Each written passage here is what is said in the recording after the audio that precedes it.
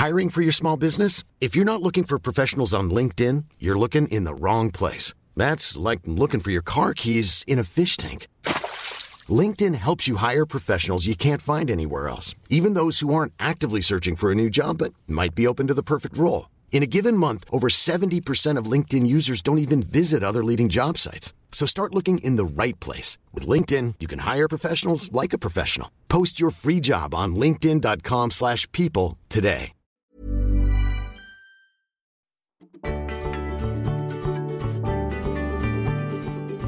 Welcome to Books to Live By with me, Mariella Frostrup.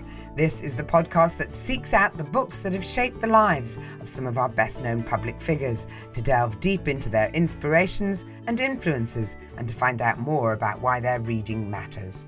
Deborah Meaden is my guest this time. The entrepreneur, best known perhaps for Dragon's Den, her passion for animals and animal welfare, and for saying things that very few others in the business world would dare about Brexit, about politicians, and the need for the corporate world to get serious about climate change. Deborah Meaden, I am so thrilled to welcome you to Books to Live By.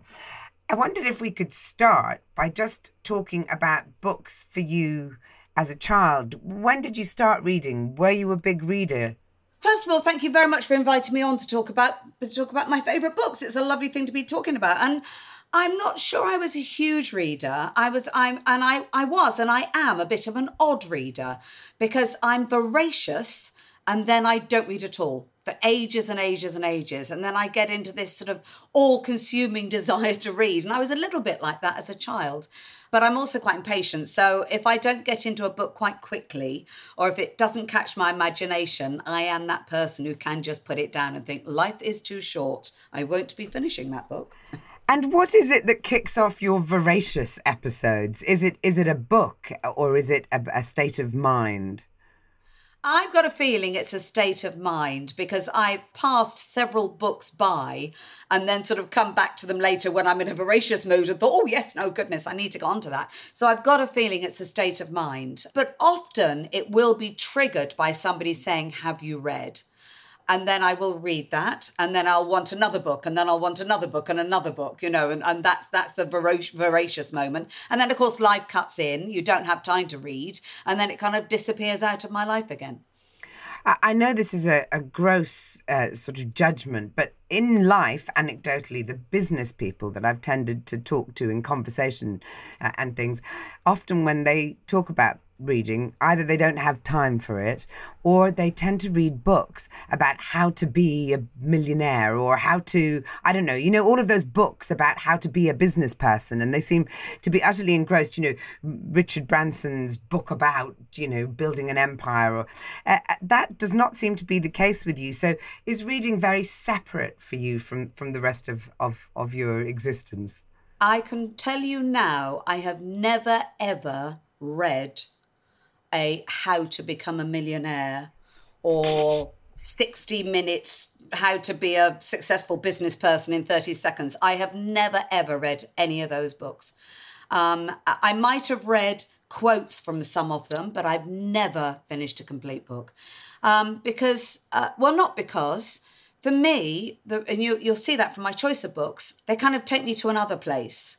They are separate. They put me into, we're going to talk about, some of my childhood books, and they remind me of things, or they, as I say, they take me to another world or to another place. And it isn't necessarily escapism, because some of the books I've chosen are very, very real indeed. But, I live my everyday life. I live business. I get that. I understand that. I want to learn about other stuff. I want to dip into other people's worlds. And that's where my mind gets its rest. And my mind doesn't have to rest through doing nothing. My mind rests through learning other stuff and thinking about other stuff. I know that you had, a slightly peripatetic childhood. Your mum moved around for a period. She was a single mum, and she moved around quite a bit. And you went to a number of boarding schools, and I think school wasn't really for you. But you do seem to have had a very inbuilt sense of purpose at the same time. So when when you were feeling that school wasn't very much for you, was it because you weren't academic or because you felt that you were in a hurry to get on and do other things? Actually, I think it was probably a combination of those two things. I'm not academic. I'm that person who, if I'm engaged in something, it gets absolute total absorption, and I will know everything about that for a short period of time. I'll forget it, but, for a period of time, it will be the only thing that matters. And then I move on. But it's also fair to say that I'm very impatient. And I knew I wasn't going to go into any of the professions and all of the things that everybody else talked about at school and, all of the career advisors. I wasn't going to do any of that. So it just kind of felt like, you know what, just let me get out there and get on with stuff. So I think it's probably a bit of a combination of the two.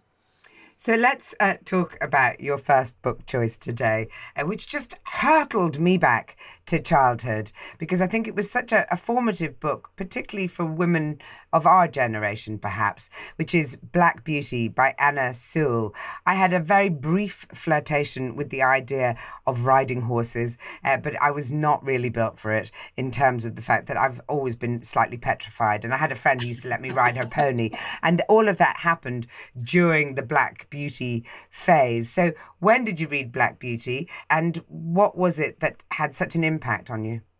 Well, I read it probably for the first time when I was about 7. I read it, first of all, because it was about horses, and I just loved horses, and any book that was about a horse was fair game as far as I was concerned.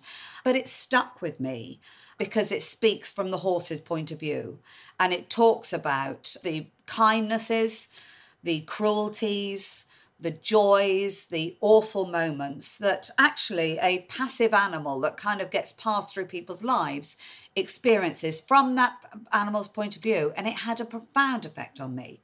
From very early days, I've always thought about, I wonder how you feel when I look at an animal.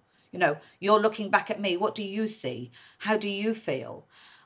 It's also had a profound effect on me on the basis of the fact that I've now got a collection of horses, because once they come into my care, I can't actually pass them on because I genuinely think, oh, no, they're going to end up like Black Beauty. They're going to end up having a terrible life. So I do have a rather large collection of horses now. And I'm fortunate because I've got the space for them. And I think that you, at one point, your only other career ambition was to be a show jumper. Is that right? Was that provoked by Black Beauty as well? Well, listen, that was when I say ambition, that was a dream because I was rubbish. I mean, you got to know when you're rubbish at something. I would have loved to have done something with horses because I just love being around them. But actually, funnily enough, now as an adult, I don't think I would have enjoyed it because I enjoy horses for their being. I like being around them. I like to smell them. I like them sniffing. I just like being around horses. And I actually think when you turn them into your profession, you can kind of lose some of that. They become this thing that you need to, you can still love them. You can still have a great relationship with them. But, you get this kind of competitive edge. And I just like horses. I like them just being around them. So I'm rather glad that I wasn't good enough to be in that profession. It's not just horses, is it, though? You've got quite the menagerie, and I think half of them are rescue animals and the rest are vicious geese. We lost one of our vicious geese and now I feel really bad. I didn't know how much we had 3 very angry geese and I didn't know how much part of my life they were. And then, of course, one of them popped his clog, sadly. And now I'm like, well, I actually quite miss geese number 3. But yes, we have a lot of animals around. But we have this, we're lucky enough. We have the space. Paul and I both love our animals. And we feel very lucky to be able to share our lives with so many of them. The interesting thing as well, just going back to Black Beauty, is that for those who were brought up on the TV version, the book is barely recognisable to that show, isn't it? I mean, it's one of the most widely read children's books of all time, but it wasn't meant to be. It was written, as you were just pointing out, to expose the misery of millions of working horses. So do you think that in a way the TV series was very misleading? Did you watch the TV series? I did watch the TV series, but I found it even when I watched it, and that would have been my early teens, maybe when I was 13. But even then I felt slightly cheated by it because it didn't tell the story of Black Beauty at all. It was a series on a young girl and a horse that was black, and that was just about its only connection to the original book because, this horse always saved the day, a little bit like Lassie, and it didn't show the, as you say, the misery of the lives of a lot of these horses. And we're talking about millions of horses, in London, that was the transport system. So, it didn't show any of the dark side. I mean, Black Beauty's pretty dark book. And, as a child, it hurt me, it upset me, and so it should, that's the point of it. And it made me feel joyous, and it made me love animals, and it did many things for me. But no, the TV series was nothing like it. I've got a feeling my dog is going to burst through the door in a minute. Oh, don't worry. We like, the vestiges of normal life all around. There's also, I suspect, a kind of slogan from the book that really, well, it's not a slogan, it's a line from the book, but it sounds to me like it could have been, your own motivational slogan, which is, we shall all have to be judged according to our works, whether they be towards man or towards beast. Do you remember that line? Did it have particular poignancy for it, or do you think it's just coincidental that does seem to chime with a lot of the things that you talk about? I don't remember that. I don't actually remember any of the lines from the book, to be perfectly honest. I remember the book. I am a bit like that about books. When I think of books, I think of the whole thing. How did it make me feel? I almost see it as a whole book. And it's really annoying, because some of the things you read, I remember that. I must remember that. I must write that down. I must remember that. But you're right. Absolutely, that line tells the story of the way I feel about life. But it isn't just that line, is it? It's the whole book that supports it.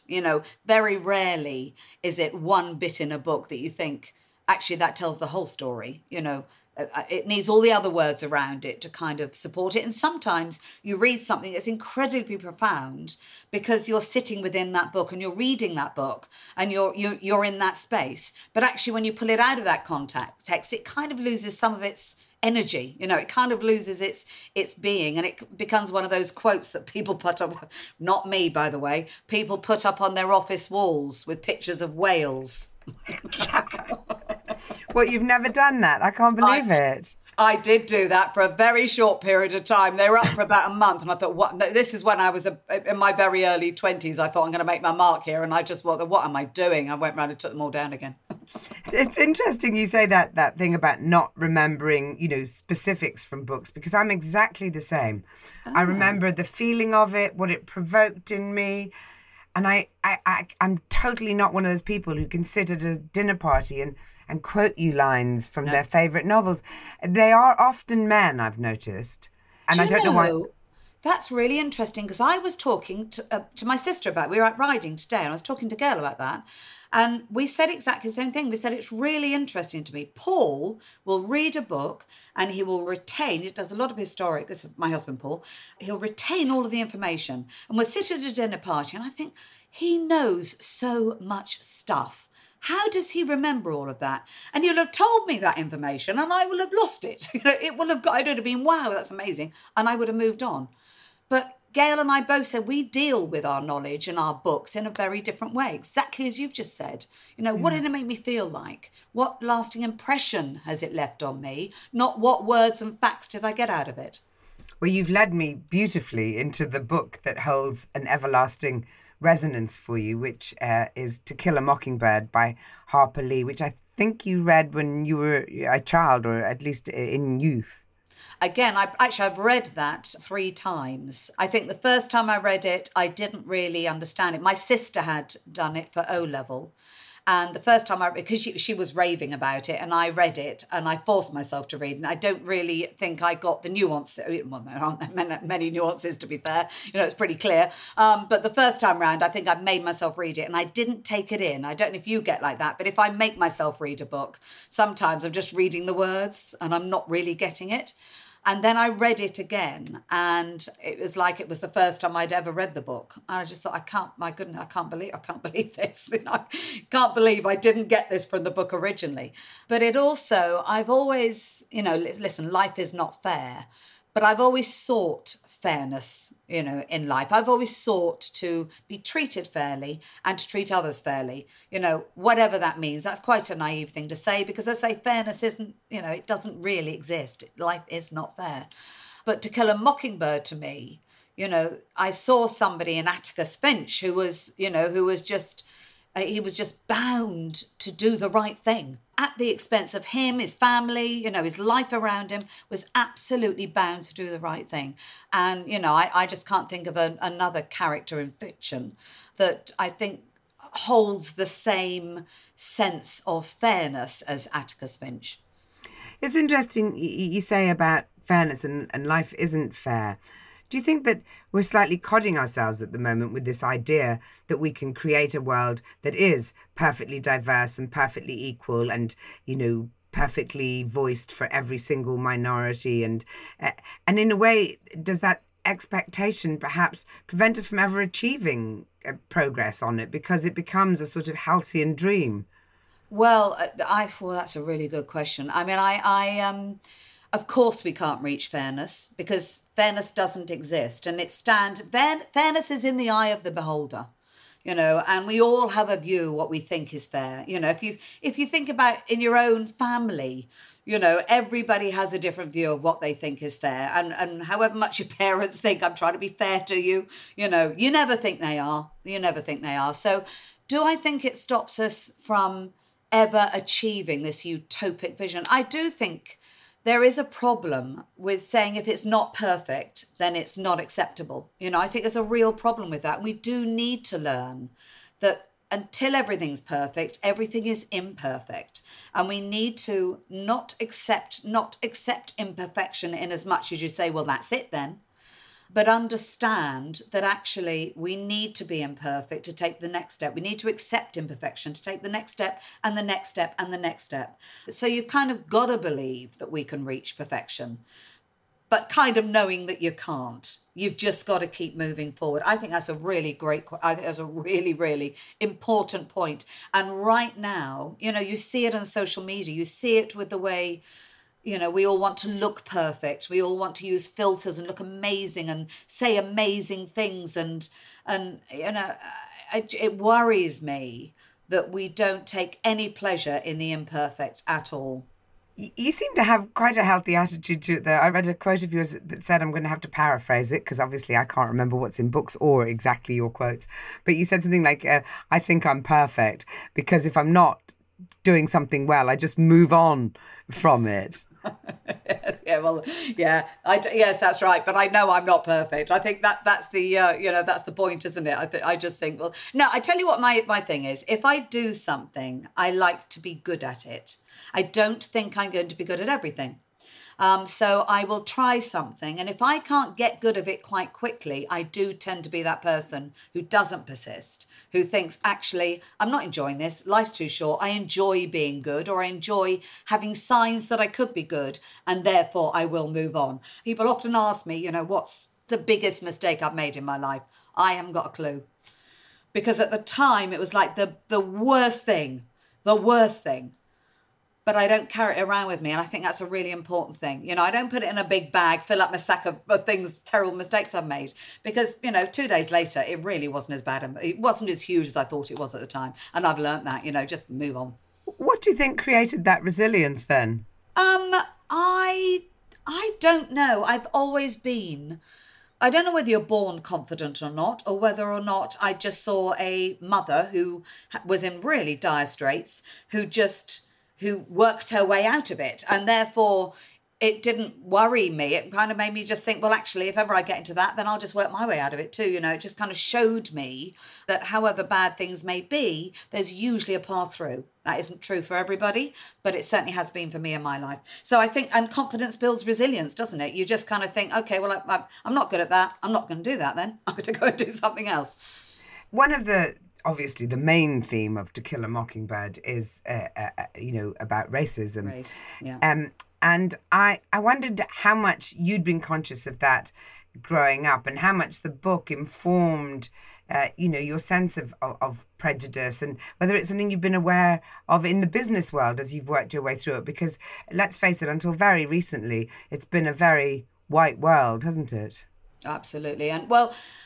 interestingly, it came a bit of a shock to me because when I was, I think my first school, my best friend was Nigerian, and it was actually quite a mixed school. There was quite a lot of people, Asians and Africans and all colours. So when I sort of went into the big wide world and I read a book like that, I thought, blimey, I had no idea. I must have been about 12 or 13 maybe. And I found it pretty blinking shocking. Although, of course, underlying in the background of those years would have been all the stuff that was going on, particularly in the States, all of the awful stuff. I was alive. I look at some of those black and white Rosa Parks and thinking, that's in my lifetime. It's unbelievable. But it didn't really touch my life, I'm very pleased to say. And I therefore think that I've dealt with prejudices by a little bit like I deal with my mistakes. I do believe that and this is for me personally, as in gender prejudices, if you recognise and take somebody else's prejudice on board, you kind of give it power. So my whole thing in business life, and I've been very lucky because having your own business generally means that I'm the customer. I can generally say, I want to deal with you and I don't want to deal with you. And generally, if I've come across people who have had a problem with dealing with me, then I've thought, well, we've got a problem, haven't we? I'm going to have to take my business elsewhere. But I do understand that I am in I'm a very privileged position to be able to do that because, I've come across prejudice in my life, but I've been able to leave it behind, and not everybody can do that. And what about inviting or inspiring a more diverse workforce when it comes to business, or people to feel, for a long time, women didn't feel they could start businesses. And I think that is also true of some members of ethnic communities who they're not represented. They don't see themselves reflected in business. And so they think it's not for them. I don't actively set out. To say, well, look, I want a completely diverse workforce, or I want to work with diverse entrepreneurs. But it happens. It happens if you start valuing people on their actual, what they can bring to a business. And I think it's very clear when I talk to people, I'm just interested, okay, if it's a business, if somebody's pitching to me, all I'm interested in is, is it a good idea? Are you the right person to take this forward?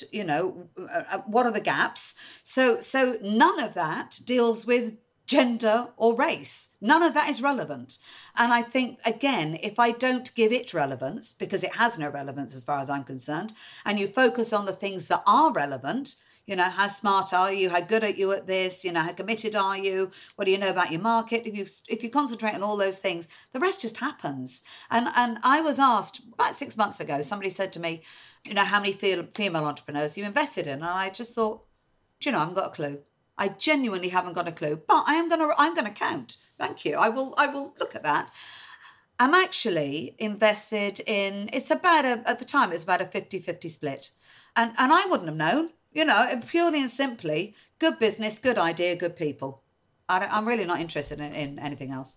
Do you think you have to actively discriminate then to end up without the sort of figures that you're talking about in terms of, around-ish 50-50 of female and male businesses? Do you think that there's something subliminal that has to go on if you find yourself investing in businesses that are, 90% of them are run by men, or 90% of them are run by white women and men, that is actually a choice that you have to perhaps dig a bit deeper to recognize?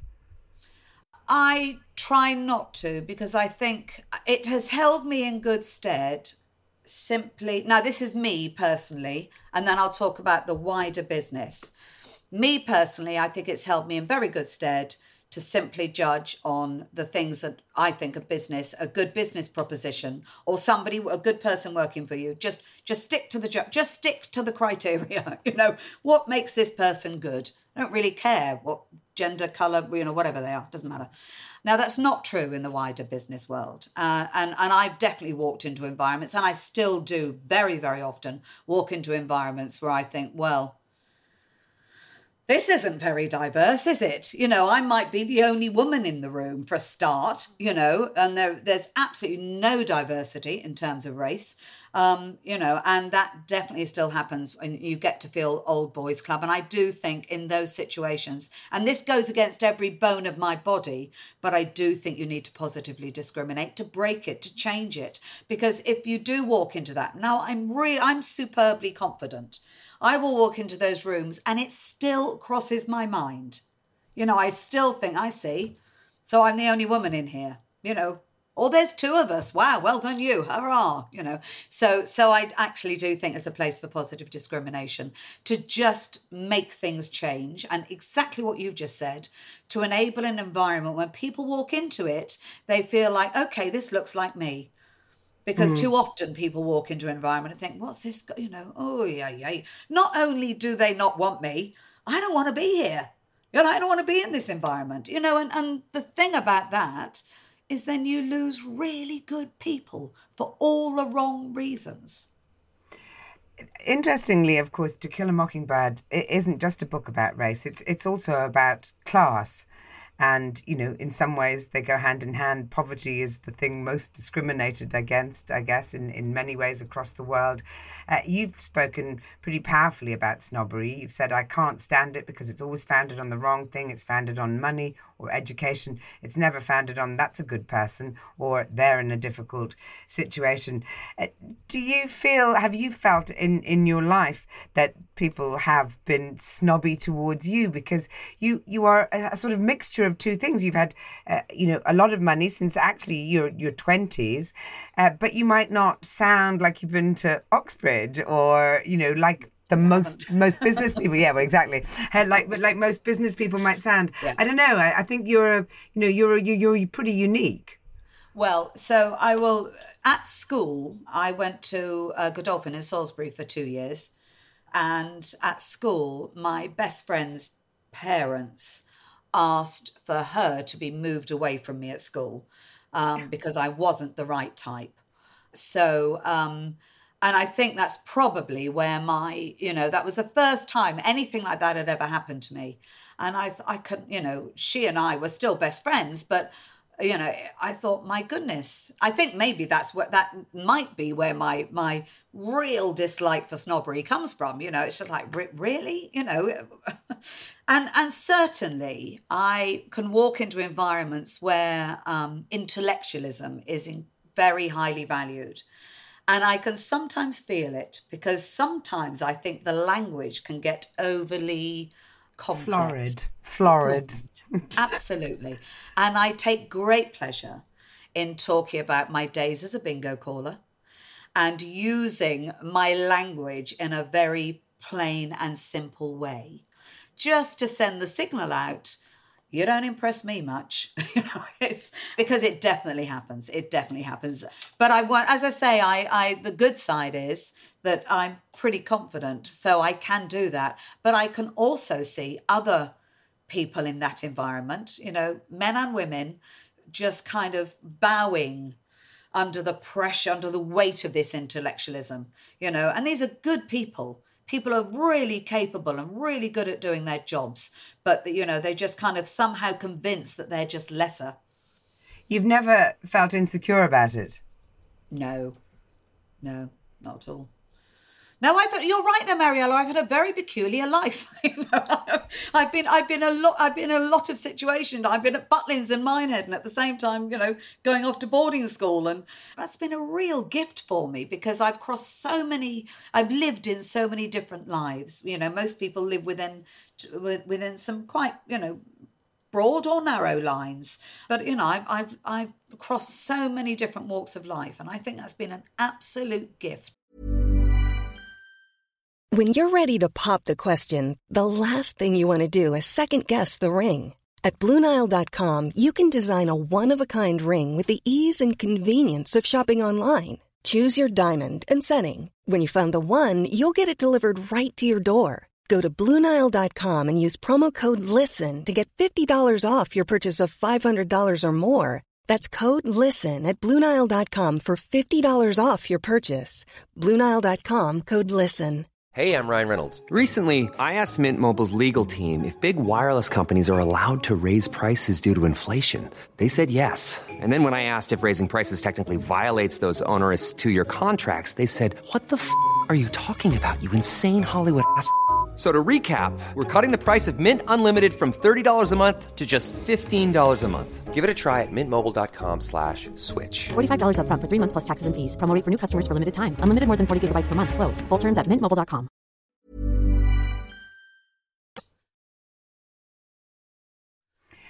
I think that you left a school after your O levels. Is that right? And then you went to Brighton College to Brighton Tech. Is that right? Yes. Yes. And I think that when you were there, which would have been in the 1970s, you wrote a dissertation on climate change, and so you displayed very much a sort of pioneering spirit in the field of environmentalism and climate change and so on. So I'm thinking that this next book choice, Spix's Macaw by Tony Juniper, is a reflection of all of those sensibilities. I'm wondering when you first started thinking about the environment. I've always thought about that. I don't remember when I didn't worry about the environment, actually. I think when you're in touch with, when you love animals and you see the effect that we're having on those, that's a very short step to actually looking around at the environment. But it always felt when I was younger, and particularly when I was at college, it always felt like something was going to happen way beyond, and it was something that was going to happen in the future. You know, we were going to, by biodiversity loss and climate change, it was going to be way beyond my lifetime. I think what is pretty stark and worrying for the moment is the fact that it's here. Climate's changed and is changing. It's certainly sped up. But I think I chose Spix's Macaw because for me, it was one of the tragedies of humanity, which is we are amazing. The human race is amazing. So the story of Spix's Macaw is basically the race to save the last Spix's Macaw. I mean, we only discovered them 100 years ago, and we've managed to capture them and kill them or put them into captivity to the point of they were on the verge of extinction in the wild. So it was a race to actually release some Spix's Macaw back into the wild, take them from captivity, release them back into the wild while they were still a pair of Spix's Macaw still in the wild that could teach them how to live in the wild. And why it really hit home, it was within our gift. You know, we had enough Spix's Macaw in private collections and in zoos. It was just pure human greed that got in the way. To me, it's just an example of, you know, humans are amazing. We can sort this thing. That isn't the question. The question is, are we going to? And are we going to do it in time? You say humans are amazing, but this book would very much be seen as a confirmation that we're not that amazing. Well, we are. We can do amazing stuff, but you're absolutely right. That's why this book, you know, it's why it meant so much to me. I thought, look, how can we be this awesome? How can we be able to achieve the things that we can achieve and then just allow pure greed and money and self-interest stand in the way of preventing a species from becoming extinct in the wild? How can we do that? And do you think, I mean, this is a book that would motivate someone who hadn't already thought about all of these issues, obviously. I mean, it's also, kind of an amazing book. It's a part of thriller. You know, there's wealthy collectors, illegal dealers, international travel, real jeopardy because you're trying to save the species. I mean, there's everything you could possibly want. But this isn't the book that inspired you. Was there an environmental book that's inspired you? Is it an area that you've read a lot of books in, or is this a sort of very much a standalone read? No. So there were several books I was considering talking about this. Cod. I love that book. I know. And again, why are we doing this? You know, give it a break.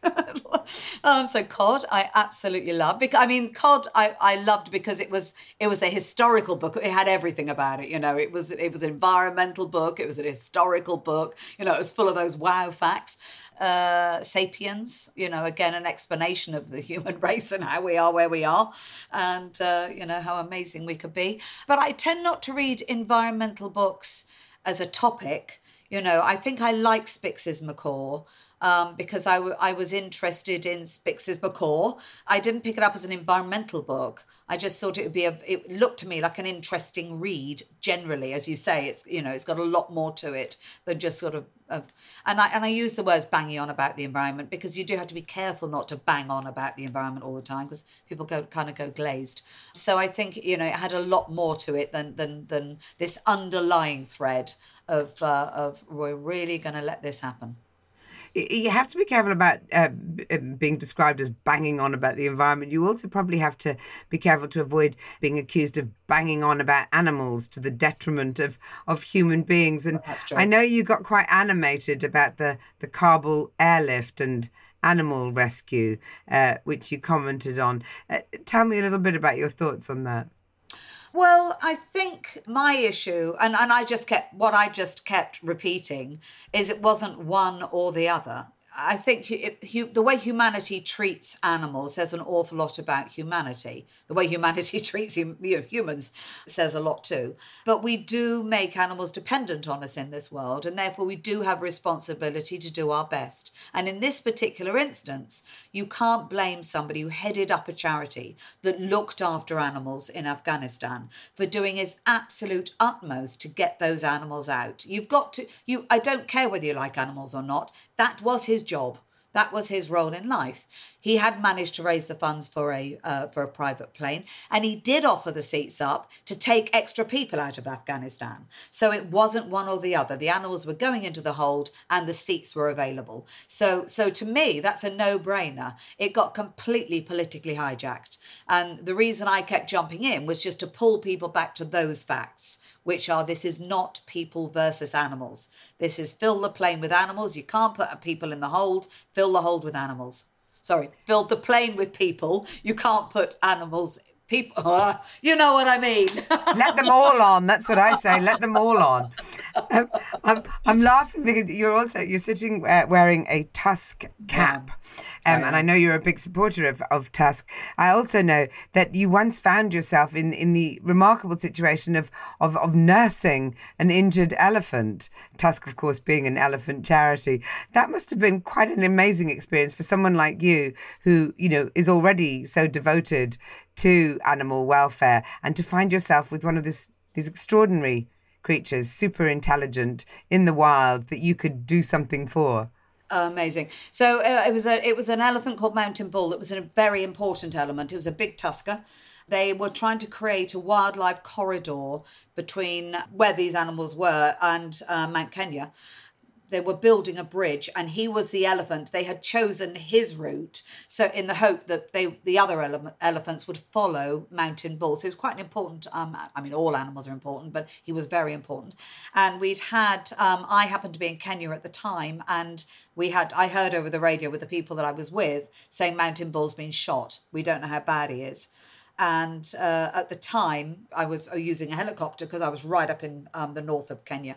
They asked if they could borrow a helicopter to try and track him down, to tranquilise him, So sure enough, that's what happened. So we found ourselves in the middle of this, shooting of an elephant, but for a good reason, tranquilising, an elephant that had been shot, tranquilising it, and trying to pump enough antibiotics into it to help it survive, which we did manage to do. Unfortunately, sadly, about 3 years ago, I had a message saying Mountain Bull had been killed. Oh, so he didn't survive for long. You mentioned a helicopter there. I have to ask you, because you're such an outspoken environmentalist, do you walk the walk? Well, I do actually. So I don't helicopter now. I probably wouldn't have then either, to be honest, except that the only way to reach this region was to do that. No, I do. Paul and I have cut our flights down. We promised that we'll do maximum one long haul flight a year. I have pledged not to fly domestically. Unfortunately, I might have to break that to go to Edinburgh once this year, but at least I'm trying. What I say is that we do very, very thoughtful travel. I use the train most of the time. The reason I can't go to Edinburgh is it's 9 hours on the train from Somerset and 9 hours back, and I just can't get those 2 days out of my diary. So, but no, I don't think I have any right to sit and either worry or talk about the environment if I'm not prepared to change my lifestyle in some way. Let's move on to your next book, which is Bill Bryson's A Short History of Nearly Everything. Now, I left school as you did. I left completely at 16. So there's so much stuff that I feel like I don't know about. And this feels to me like one of those books. It was like the Alain de Botton did this one called How Proust Can Change Your Life. And I knew I was never going to read Proust's original book, but that seemed to me a very manageable way of kind of getting the knowledge without having to go through the long process of reading it. And in a way, I feel like this Bill Bryson book is a bit like that as well. What was its appeal to you? Well, I think he's a very easy read, and he has this fantastic way of taking these pretty complex subjects and sort of boiling it down into words that I think, I actually understand that. But it is just one of those books. Actually, Paul read it. And he was really annoying me because he kept saying, Deborah, listen to this. Did you know? It's like, shut up. I'm doing other stuff. So I thought, Paul, be quiet because I'm going to read the book. And I'm not sure I thought I was going to, but he then handed me the book because I had said I'm going to read the book. I only said it to keep him quiet. And of course, I opened the first pages and then I just spent the whole book going, I can't believe it. I can't believe that we exist. I can't believe the world exists. I can't believe the universe works like that. It was just one of those books that you just, every page you turn, thought, I have no idea. It's and that when I say things like humans are awesome, I mean, we're pretty awesome. The very fact we even exist is pretty awesome, and I think that book is what that is all about. It is unbelievable that we even exist, that our world exists, that our universe exists. It was a bit of a fast in a way as well, because I think it was at the very beginning of this whole sort of movement to make science perhaps more integrated in our lives. And it's something that really accelerated during the pandemic, that sense that, we all became interested in science. Are you interested in science, or was it just that this book was a great read? I'm not interested enough in science to seek it out. I'm not into science per se. However, it isn't delivered science-y in Bill Bryson's book. That's why I enjoy it. It's delivered in a really interesting, fascinating way. And the truth is that actually when you actually understand science enough not to just see it as this all really, really complicated stuff with long words and symbols, once you start understanding, what's behind it, I mean, it is amazing. It's an amazing subject. I wish my brain, I was terrible at physics and science and chemistry at school, just didn't interest me, which is, I find odd because I'd like the stuff that it reveals. I find like, wow, that's amazing. But I haven't got the brain that can work through that to get to understand it well enough to really appreciate it. But this book did it for me. And I think that's why I liked it so much. It's interesting you say that. I interviewed Brian Cox today, Professor Brian Cox, and he was answering things, and he's such a nice guy, and he really does, sort of make it all more understandable. But I was sort of sitting and I was listening to him, and I realised that my mind had just sort of wandered off, and I was like listening to the music of his voice, and I was thinking of the stars and the planets, but I actually didn't really understand what he was saying. I think there's particular brains for particular things, aren't there? I think so. You show me a symbol and my mind goes, oh. And that's maths as well, I'm like, oh no, don't anything with a sine and cosine. I don't know. But hold on a minute. How can you be a brilliant businesswoman, super successful, and not be good at maths? So I'm good at numbers, but numbers isn't necessarily maths. It is maths, but it's a very narrow part of maths. And my brain definitely... I don't like numbers, by the way. Everybody thinks I love numbers because I'm always asking about the numbers. But numbers to me in a business are just a map. They tell me, where do I need to look? What's going well, what's not going well? Where do I need to focus? Is this working as we thought it was going to work? So to me, it's purely and simply a map. I don't actually like numbers, but I don't know how that works, because I can literally look at a spreadsheet and there will be hundreds of numbers on it, and I'll go to the one that's not right, or the one that is not, and I don't know how that happens. It's kind of recognition. It's number recognition rather than me actually working stuff out. I don't know. I don't know. I don't know. It's all magic to me. You have mentioned your husband, Paul, a couple of times, and I know you've been together over 4 decades, which is a great achievement for any relationship. And none of your books are about relationships, apart from this last choice, but it's not about that kind of relationship. So are you not interested in emotional stories of the classic variety? No. You see, I would call a book like Black Beauty, and I would call Spix's McCall, and I would call To Kill a Mockingbird emotional books. But I know what you mean. They're not relationship-based books. They're not romantic books, or no. And I really, they honestly don't interest me at all. I've got my own romance, and I don't, I don't need to.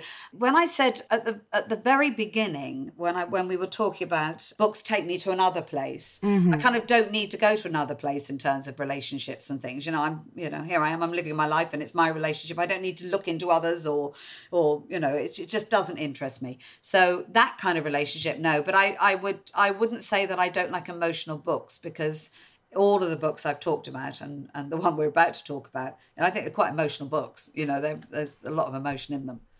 Very true, and very right for you to put me straight on that. The Lady in the Van is actually a book about a relationship, though, isn't it? A true story, it's described as. It's by Alan Bennett, of course.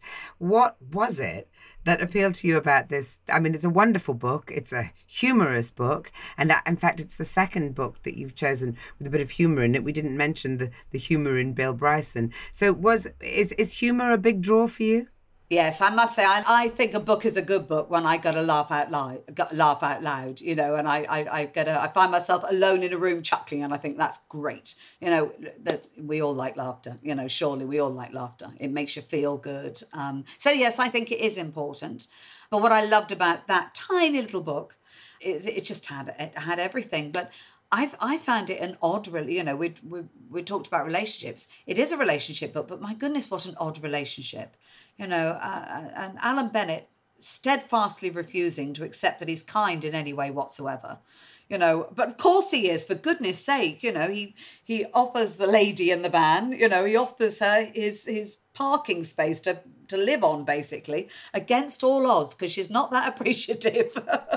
But he steadfastly will not say, I did this from kindness. I just did it because, it was easier than me walking down the road and sorting out people who were shouting at her, and I just, to me, it was absolutely fascinating. It's one of the loveliest acts of kindness for absolutely no appreciation whatsoever. In fact, just abuse. But the humour, some of her, I wish I'd met her.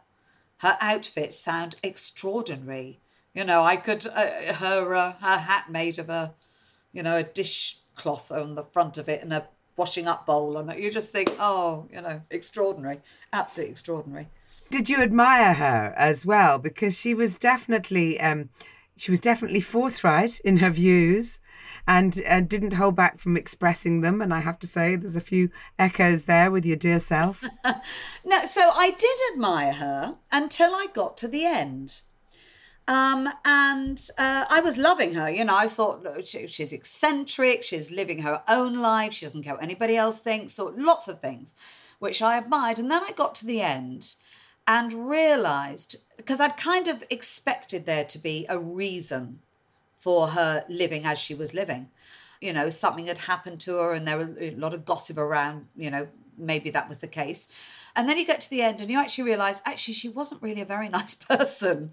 So for me, it was the truth. And therefore, you wouldn't expect Alan Bennett to do anything other than tell the truth. So that was the truth. And he didn't romanticise it at the end.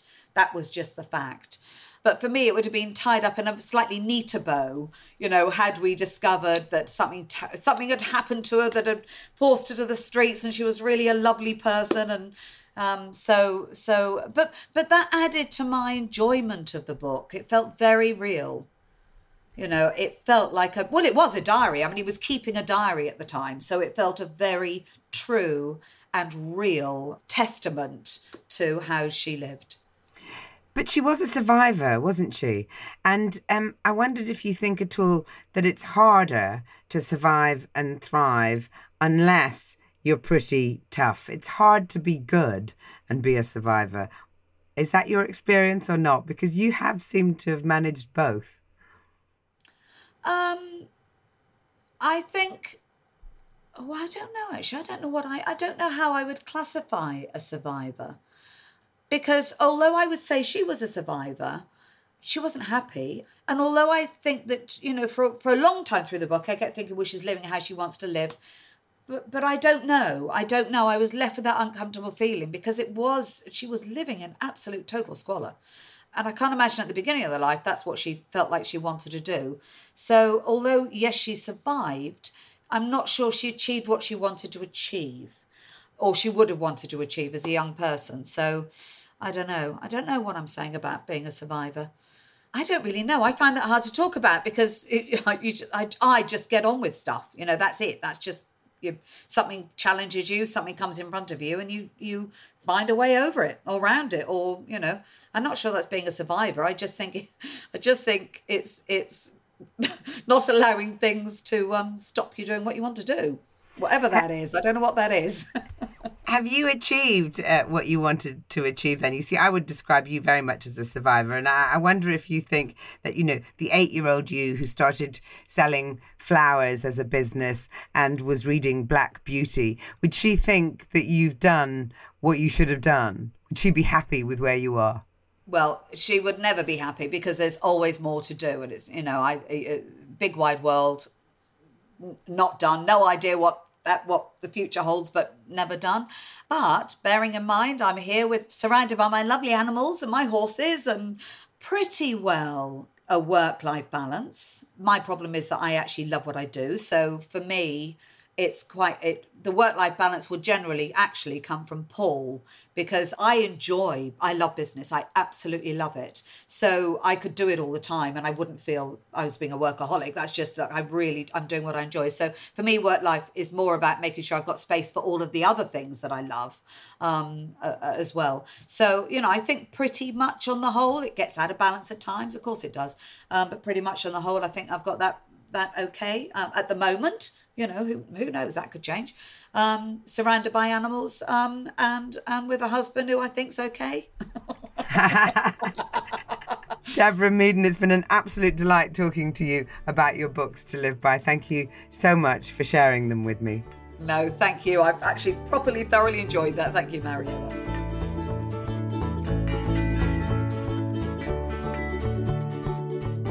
Thanks for listening to Books to Live By with me, Mariella Frostrup. I do hope you enjoyed it. To make sure you never miss an episode, please follow Books to Live By on Apple Podcasts, Spotify, or the Times Radio app.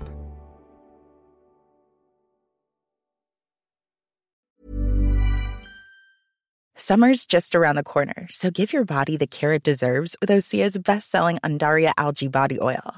Created by infusing Undaria seaweed in barrels of botanical oils, it leaves skin silky soft and glowing. Plus, it's clinically proven to improve elasticity and deeply moisturize without feeling greasy. It's safe, clean, vegan skincare. Get 10% off your first order at OseaMalibu.com with code GLOW, plus free shipping on orders over $60.